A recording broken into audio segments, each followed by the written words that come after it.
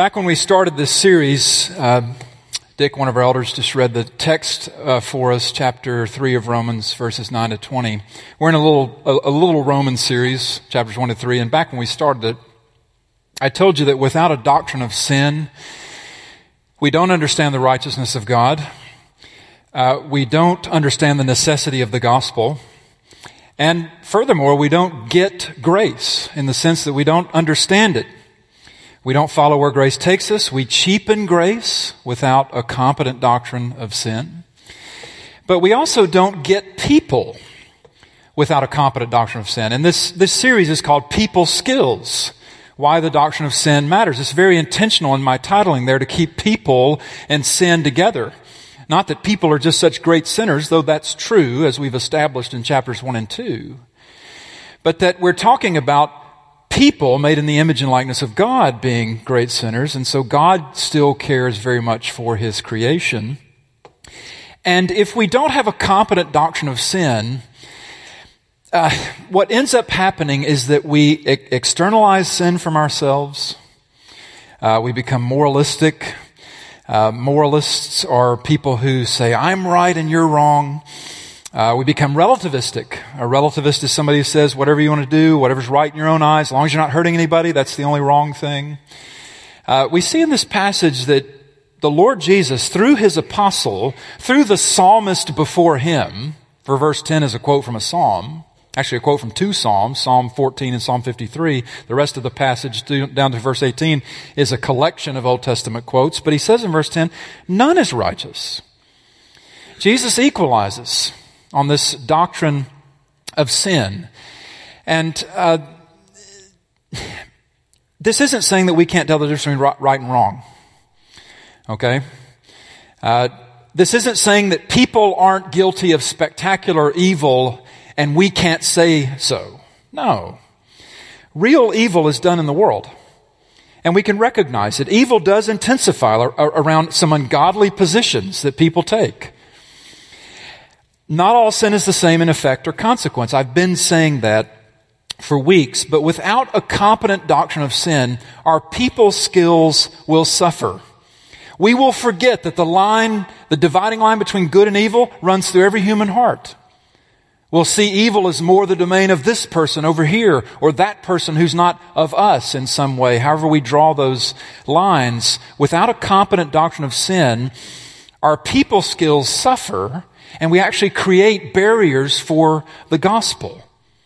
And none of those barriers are too difficult for God to overcome. But when you think about having one life, why would you want to create barriers for the gospel with the one life that you have? Why would you want to be someone? I don't think any of us do, but why would you want to be someone who God's constantly having to go over and around and can't go with and through because you create these barriers? A competent doctrine of sin is what equalizes all people in the sense of verse 10. No one is righteous, no, not one. And as well, it develops this, I'll call it a barrier-busting empathy for our mutual plight, that all people, as verse 9 says, are under sin. But this is where we do a little bit of a pivot in this series, because we've been thinking about primarily how sin affects us as individuals. And we've spent weeks on this, so we're going to spend 1 week today, one Sunday, on thinking about sin from a more institutional consideration. Because if our doctrine of sin is merely about individual flaws and faults, if it's merely about person, then it's underdeveloped. It's not competent. Sin is personal, but it's also a power at work in the world. Sin is like an electrical current coursing through the world system. And by power, in this context, we mean the kinds of things here in this collection of Old Testament references, verses 10 through 18. The corrupting influence of sin, how it gets into cultural patterns and social systems. The interest here in vengeance. Vengeance wants to overpower. Everything in chapters 1 and 2 has led to this emphatic statement here in chapter 3, verse 9, that all of us are under sin.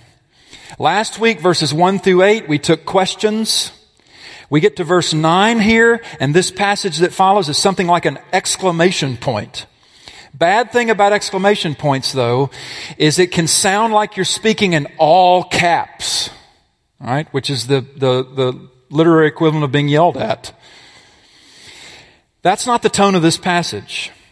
This passage, it is decidedly a negative review of human nature, but the tone of it is not yelling at us. And actually, the tone of it is, come, let us reason together. Why are things this way? They're this way because of the power of sin. And when I say sin in this message, I mean sin like a capital S sin. Power is a capital P power. How sin overpowers. Note again at the end of verse 9, note the word under. What then? Are we Jews any better off? No, not at all, for we have already charged that all, both Jews and Greeks or Gentiles, that can be rendered also, everybody, all are under sin. Note that word under. Sin is personal. It's present in us. It's part of fallen human nature. It is fallen human nature, but sin is also a power at work in the world. This is what we see in effect. The power of sin, that we're under sin and what follows from that.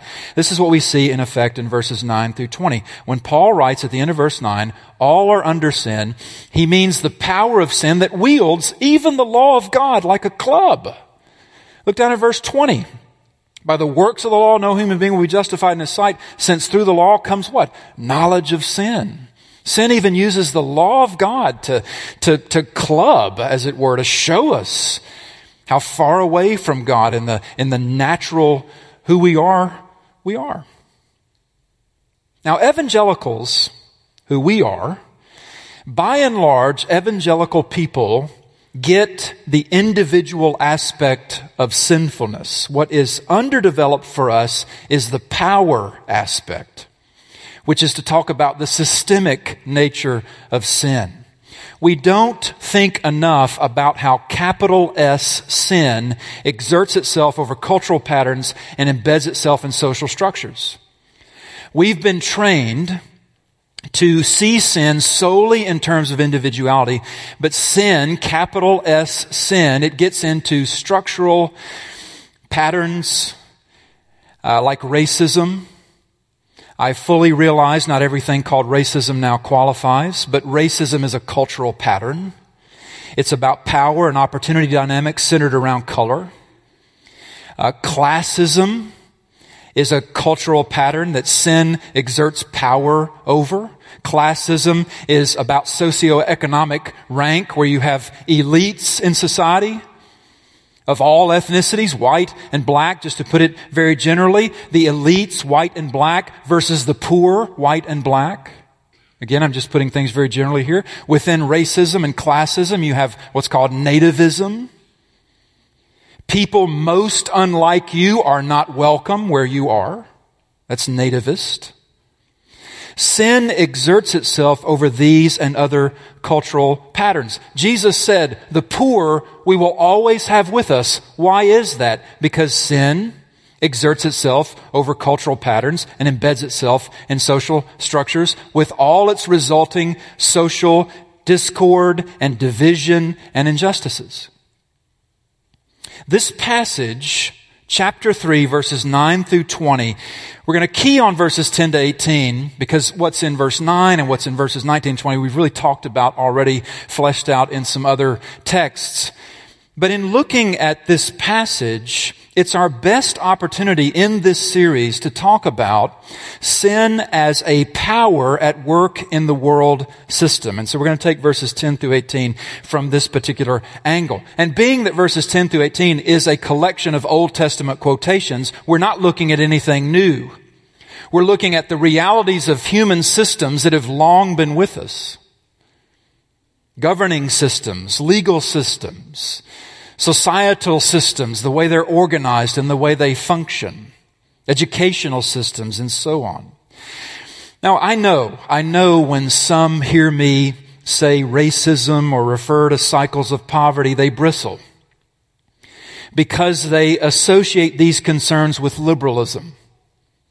either classic liberalism or the illiberalism like we see in a lot of radical activism now, shouting down free speech on college campuses, for instance, safe spaces and trigger warnings and such, is the stuff of illiberalism, which is just all about tarring and feathering. It's just blaming and condemning people like most of us, really.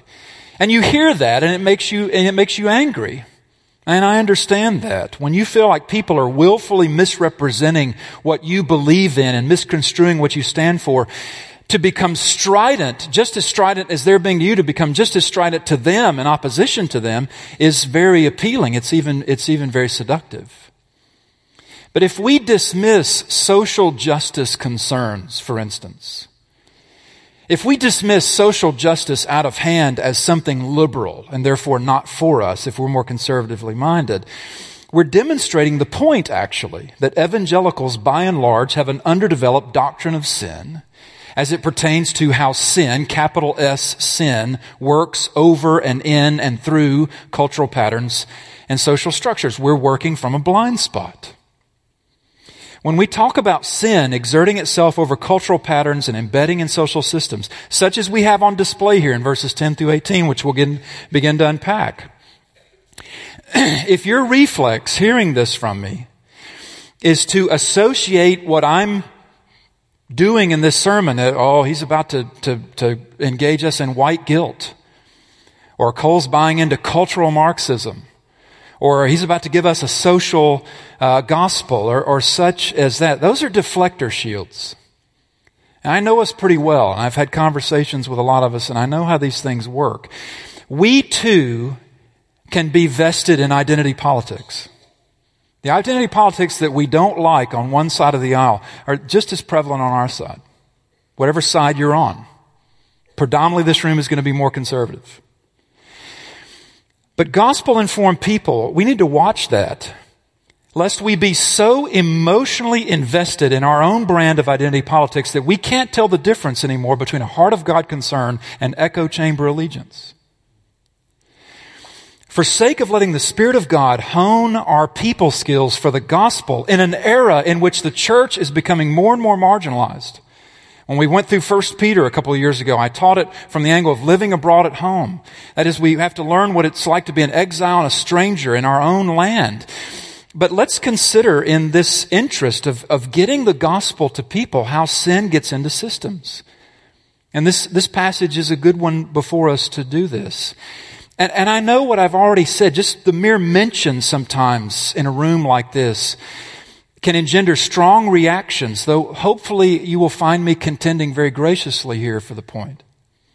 In fact, I think of what Chuck Smith was the founder of the Calvary Chapel movement. He's with the Lord now. I think about what he said when you come to a strong personal conviction on one side of an issue. Chuck Smith said, "Please grant us the privilege of first seeing how that has helped you become more Christ-like in your nature, and then we will judge whether we need to come over to the same persuasion." I think it's a very Christian way to operate. As we look at this passage, in particular this mash of Old Testament references in verses 10 to 18 here, what are we seeing? Well, it's not Christ-likeness. In fact, just listen to a contrastive passage. We'll come back to chapter 3. You don't have to turn there, but just listen to Paul's words elsewhere. "Put on then as God's chosen ones, holy and beloved, compassionate hearts, kindness, humility, meekness, and patience, bearing with one another. And if one has a complaint against another, forgiving each other. As the Lord has forgiven you, so you must also forgive. And above all these, put on love," our theme today, "which binds everything together in perfect harmony. And let the peace of Christ rule in your hearts, to which indeed you were called in one body, and be thankful." And you say, well, he's talking to the church there. If you go on down there, it's Colossians, the context of Colossians 3 and 4. "Walk in wisdom toward outsiders, making the best use of the time. Let your speech always be gracious." How differently does that read compared to what we've got here? I mean, if these were two lands, which one would you rather live in? Well, clearly we'd rather live in the one in Colossians, but we've got this one in Romans 3 here. And this fact, this stuff in Romans 3, this is antichrist belief and behavior. This is belief and behavior that seals itself off from Jesus. Acts like I've never even known who he is, if I go with the stuff in verses 10 through 18. These are toxic ways that sin exerts itself over cultural patterns, embeds itself in social structures. Why structures and patterns? Because we're looking at the collective. Look at it, verse 10, chapter 3, verse 10. As it is written in the Old Testament, none is righteous, no, not one. No one understands, no one seeks for God. All have turned aside. Together they have become worthless. No one does good, not even one. The parts make a whole. And we are the parts. We are the whole. And the whole is institutions and systems and patterns and structures. So let's take these one at a time. I've been giving you two things up to here, and let's break them down. First, sin exerts itself over cultural patterns. How so? Well, in verses 13 and 14, through toxic speech, through how we conduct ourselves as people verbally in the world. Not just the personal, but the cultural abuse. Verses 13 and 14 is the cultural abuse of, do you realize that if you come from an evolutionary perspective, human speech is the one thing you can account for? Now, I don't think evolution can account for the way species change. It can't. But the one thing they know they can account for is language, the language ability of human beings, our speech capacity. God gave us this for good, speech. In fact, God's ultimate good is what? The Word becomes flesh. The Word becomes flesh. But sin as a power corrupts cultural speech pattern these ways. Look at it, verse 13. Their throat is an open grave. It's the picture of you want to bury people. You want to put them down. They use their tongues to deceive. That one's self-evident. The venom of asps is under their lips. You think of the snake that's biting. It comes from a defensive posture. Or the venom of asp. Venom's also often an angry sort of image. This is taking in so much outrage that what comes out is all this anger and frustration. Their mouth is full of curses and bitterness, verse 14. A lot of us in the room here, even if we're staunchly conservative, we're likely tired of all the partisan bickering that we're subjected to and the state of discourse as it is atrophied in our country, in our national context.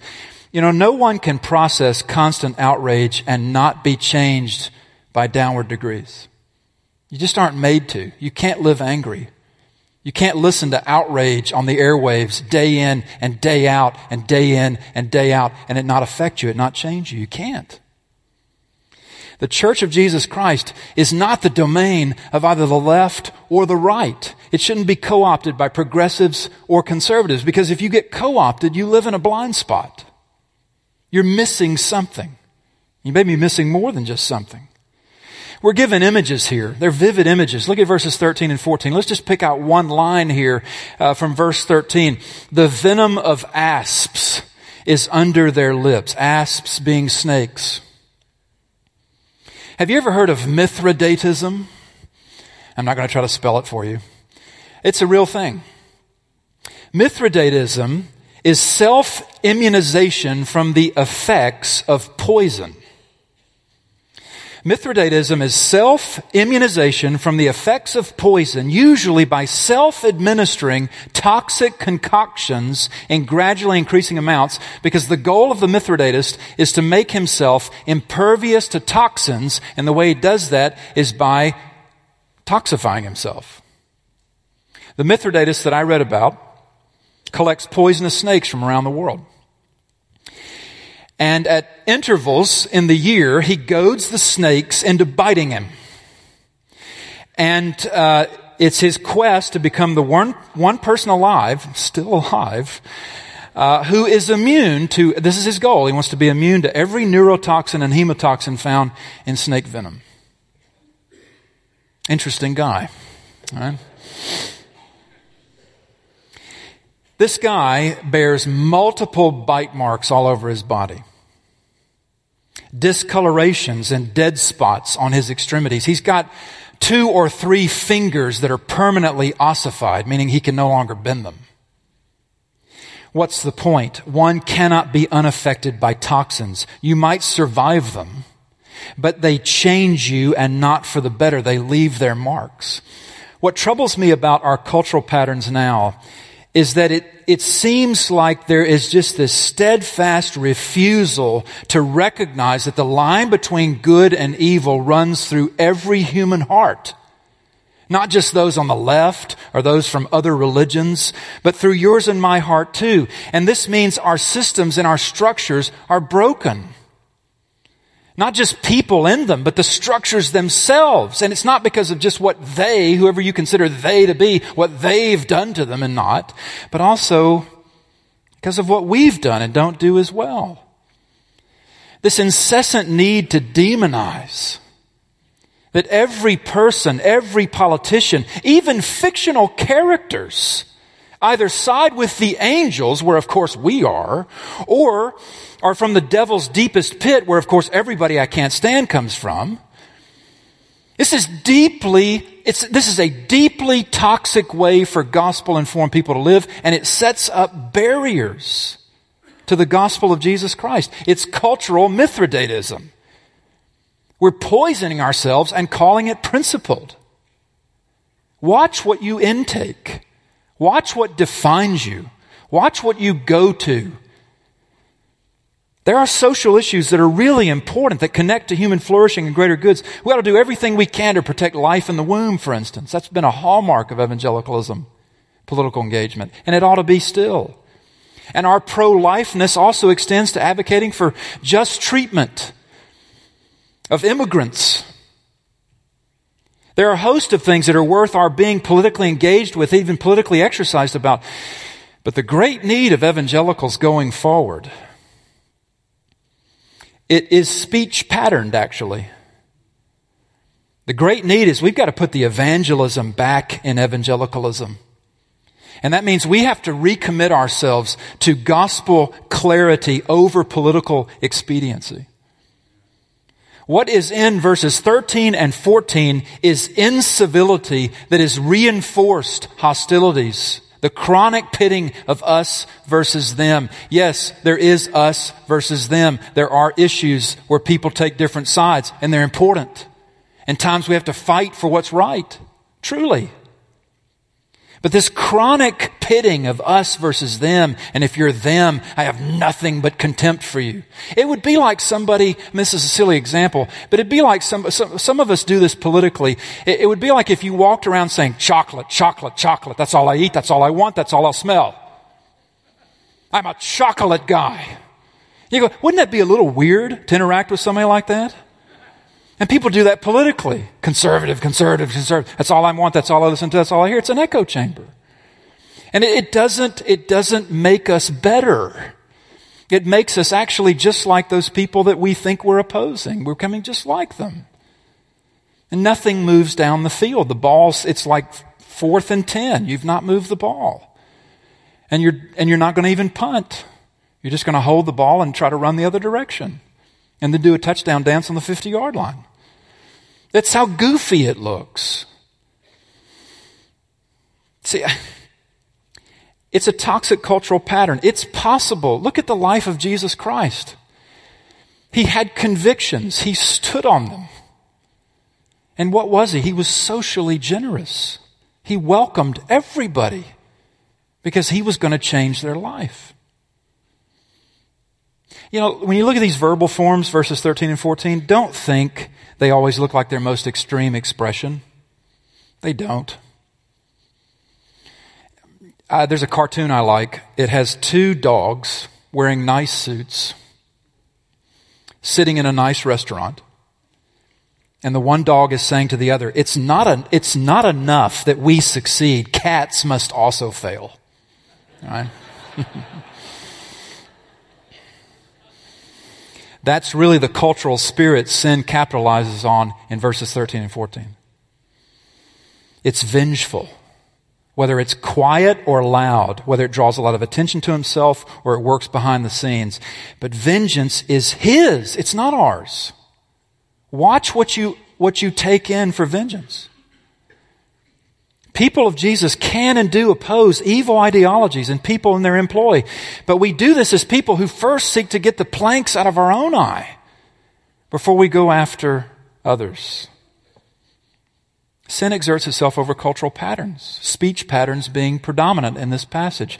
But sin also embeds itself deep into social structures. Verse 15 and following, their feet are swift to shed blood, their paths are ruin and misery, and the way of peace they have not known. There's no fear of God before their eyes. That statement right there, verse 18, is at the heart of every injustice. Behind every injustice is something of God is not taken seriously. That's what it means to fear the Lord, to take Him seriously. Our judicial system is an example of a social structure, and it's the best in the world, hands down. I would rather be tried here than anywhere else in the world. But it's easy for me to say that because I've never languished in our judicial system. Nor have you likely, which means you have no reason to distrust it. But if you're poor, if you're white or black or Latino poor, and you get into trouble, you will languish there, and you will languish disproportionately, and you will languish generationally. Not for everybody, but for most. And thereby you'll distrust that system, and you'll distrust law enforcement that represents that system. I don't know what to do about this. I'm mentioning something to you that I don't have answers for, except I have within the last couple of years, I've come to understand that this is a gospel issue. It is something the gospel has something to say to. Not just as a 3-point presentation as we go and share our faith in the jails and move between cells, though it is that too. But the whole way we see and understand what's just, and cycles of poverty and all that's within that. For a long time, I had an underdeveloped sense of social justice. And I don't think I've liberalized. I've hopefully Christianized. As the gospel finds more space to move in me, it begins to renovate ways that I was looking at things, but then ways I wasn't even looking at something. I was turning a blind eye. That's not my issue. I know this. I know the two greatest justice systems in antiquity, the Jewish and the Roman, both of which built our American system foundationally. Jesus was failed by both of them. Think about it. Both the Jewish and the Roman justice systems, the best in the world, failed God Himself when He was in their custody. Doesn't it stand to reason that He would have some earned empathy for those it fails today, often along class and race lines? If you're bristling here, sounds like you're for Black Lives Matter. What about blue lives? What about all lives? Can I just kindly ask you, why do we do that? Why do these deflector shields come up for us? Why do we go to our echo chamber? Why do we go to our whataboutisms? Why do we participate in polarization? How did we learn to argue this way? Well, if you're for that, must mean you're for this. How did we get so binary and conspiratorial and condemnatory and call that operating from truth? You know, I know for a lot of us, I know where it comes from. For a lot of us, we have such a fear of liberalism that we're always afraid of the Trojan horse and the slippery slope. It's the anxiety of conservatively minded people who want to feel in control of things. But listen, friends, it's not liberal to name the ways sin embeds in social structures and cycles. It's gospel worldview. I could have treated verses 10 to 18 this morning very generally, raising no cultural flashpoints as examples at risk to myself. Boy, the emails I'll get this week. But we're too good at compartmentalizing our beliefs and shielding ourselves from anything that smacks of what we disagree with. And I just think in doing that, we miss something of Jesus. One of the great legacies of Billy Graham, who I admired greatly, was that he wasn't co-opted. The man had his blind spots, and he admitted that. He was one of the most humble of gospel leaders we've ever had. But the gospel that Billy Graham preached was for people on the left, and it was for people on the right. And fundamentalists criticized Billy Graham for that, and mainline liberals criticized Billy Graham for that, which I think is becoming the way you can tell that you're doing it right. When one side can't co-opt you. But I love the story when Graham accepted an invitation from a group of churches in Chicago to hold a crusade there. This is years ago. Some more fundamentalist styled preachers in the city got together to establish their take on Billy. He's coming to our city. Are we going to welcome him here or not? Are we going to participate in the crusade or not? And A.W. Tozer was among these guys. Some of you know that name. And Tozer, after hearing the back and forth in the room, and Tozer was a fundamentalist, he counseled them this: brothers, let's let our hair down. Here's what he said. You could stand all the fundamentalists in the United States in one line and start them preaching, and they would have less effect than Billy Graham would have just clearing his throat. In other words, Tozer, though he was a committed fundamentalist, had enough sense, enough gospel sense to get out of God's way using Billy Graham. Evangelicals have long felt this aching need to rescue the country from itself, and it's fueled a lot of our politicking. We've stood and said the country needs revival, and we're right about that. That's true. The country does. But so do we. Evangelicals need revival, and we need reformation. We need Jesus to rescue us from ourselves. There is a time and a place for judging the nation's sins and calling them to repentance, but the nation isn't really listening to us right now. Why not? They see our blind spots. They see we've been co-opted. They see an anemic grace among us. They see that we participate in our own ostracism. But even so, I'm hopeful. I'm very hopeful, actually. Because this is not a problem for God. I mean, go back to verse 9. Look at what he did about the ultimate problem, that all are under sin. Talk about exclamation points. We come to it in the passage that follows. Look at verse 21. Just a preview of what's next. But now the righteousness of God has been manifested apart from the law, although the law and the prophets bear witness to it. The righteousness of God through faith in Jesus Christ for all who believe. The one who lives the life you should have lived but did not, would not. Not just that you couldn't. The one who died the death you would have died under the judgment of God, but now you won't because you're in Him.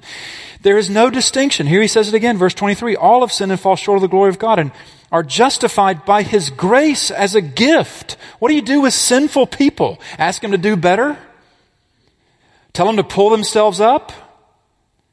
Or you give them a gift, you give them a kiss through the redemption that is in Christ Jesus, whom God put forward as a propitiation by His blood. That word propitiation means He satisfies the wrath. To be received by faith, this was to show God's righteousness, which would crush us without the gospel. Because in His divine forbearance, He passed over former sins, the patience of God with us. It was to show His righteousness at the present time, so that He might be just and the justifier of the one who has faith in Jesus. God writes Himself into our own sin story. Isn't that good?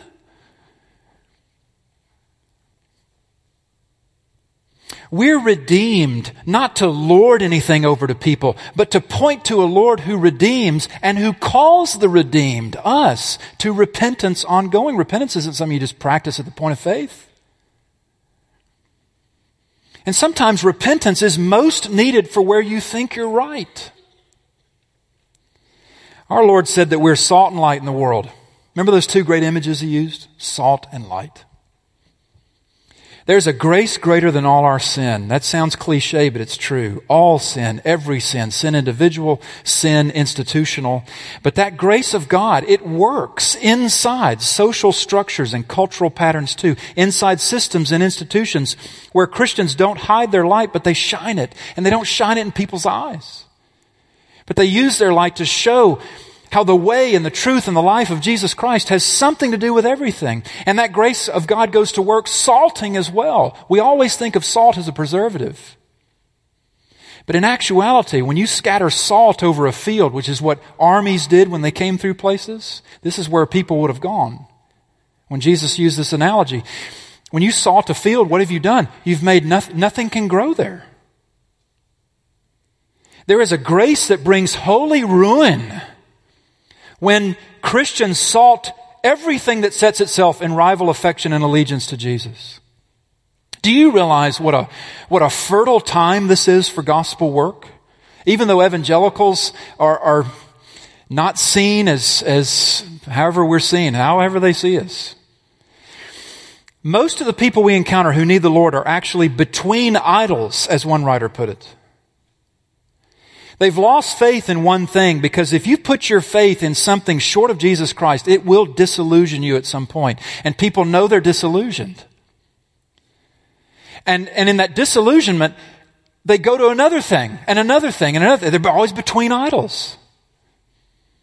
The church on mission, concerned for the things that concern the heart of God, under the direction of the whole counsel of God, as we have in Scripture, we're looking for people between idols. Because our work in the world is to salt the ground every idol stands on. And to show that it's vapid and it doesn't work, and point people to higher ground where the fruits of repentance take deep root and God makes a people for Himself who are nurtured and nourished by Him and do the kinds of things in the world that nobody does. And say the reason we're doing it is because of Him. But we got to salt our own idols first. If our throat, look at it, and we're done. If our throat, verse 13, is an open grave, if we're putting people down, if we're wanting to bury people always, if we love the political, because it would bury our enemies, if we have a hankering for that, if we use our tongues to deceive, if the venom of asp is under our lips, if we're ingesting all this outrage, if our mouth is full of curses and bitterness and the rest of it, verses 15 to 18, let repentance and a return to the gospel begin with the church.